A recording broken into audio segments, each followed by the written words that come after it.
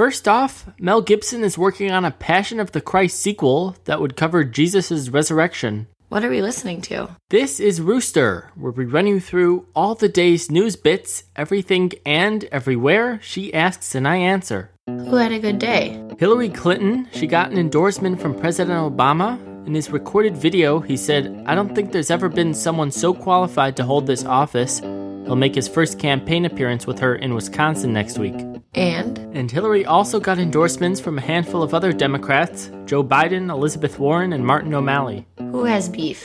Hillary and Donald Trump, Twitter beef. After the Obama endorsement, Trump tweeted that by endorsing Hillary, Obama wants 4 more years of his own policies, to which Hillary tweeted, "Delete your account," setting a personal retweets record. Then Trump replied, "How long did it take your staff of 823 people to think that up?"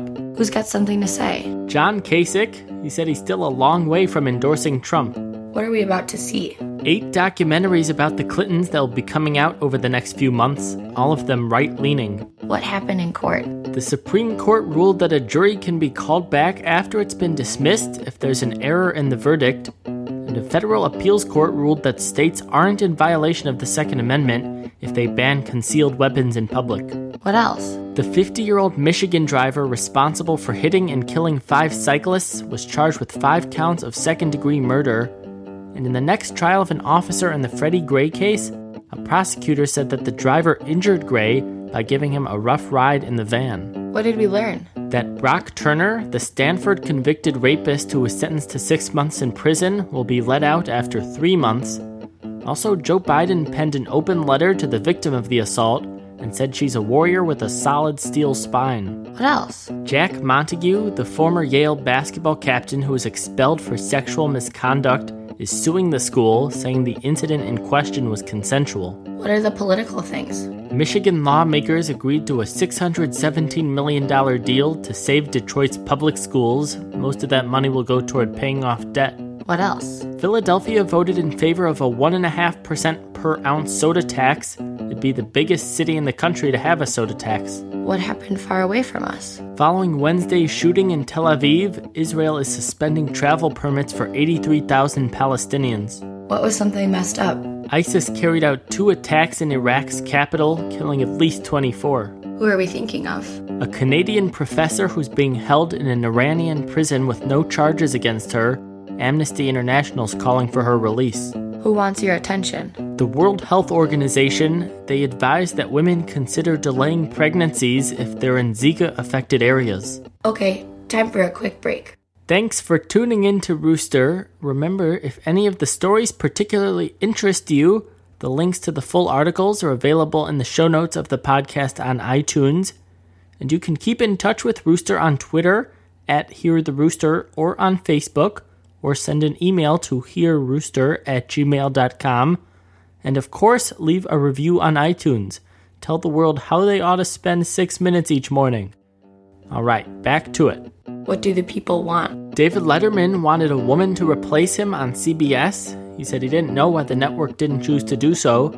And he also said he couldn't care less about late-night TV. Who's life getting better for? People that want to see Hamilton for a reasonable price. Starting in January, the show is more than doubling the amount of lottery tickets available for each show.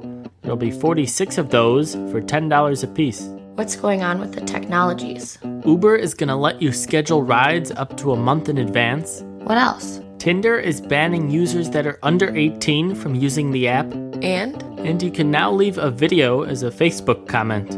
What do we keep hearing about? Social media company security breaches. Hackers are thought to have gotten access to 32 million Twitter logins and passwords, and that information is reportedly being sold. Who's not happy? A filmmaker who's suing Beyoncé, saying she stole from his short film in making the trailer for her video album Lemonade. Who else? The state of Illinois isn't happy with sandwich chain Jimmy John's forcing low-wage employees into signing non-compete agreements to keep them from working at nearby sandwich restaurants.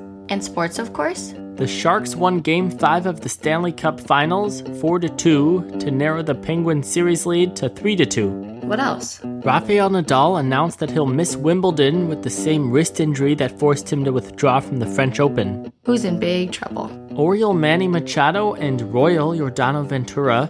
For their roles in Tuesday's brawl in Baltimore, Machado was suspended for 4 games and Ventura for 9. Both are appealing. Who's feeling good? Mickey Moniak, the high school outfielder from California, was drafted number 1 overall by the Phillies in the MLB draft. What's going to be different? Cam Newton's end zone dances for next season. He said he's done with the dab. Did someone famous do something? Yeah, Justin Bieber got into a fist fight in Cleveland on Wednesday night, following Game 3 of the NBA Finals. What was surprising? Newly discovered fossils in Indonesia indicate small pre-human species, referred to as hobbits, that lived 700,000 years ago. Who did a good thing? Barclays, the bank is going to offer 10-week internship programs for people taking mid-career breaks. What's there to see? Hostess's new product, deep-fried Twinkies. Is that it? Yeah, that's it.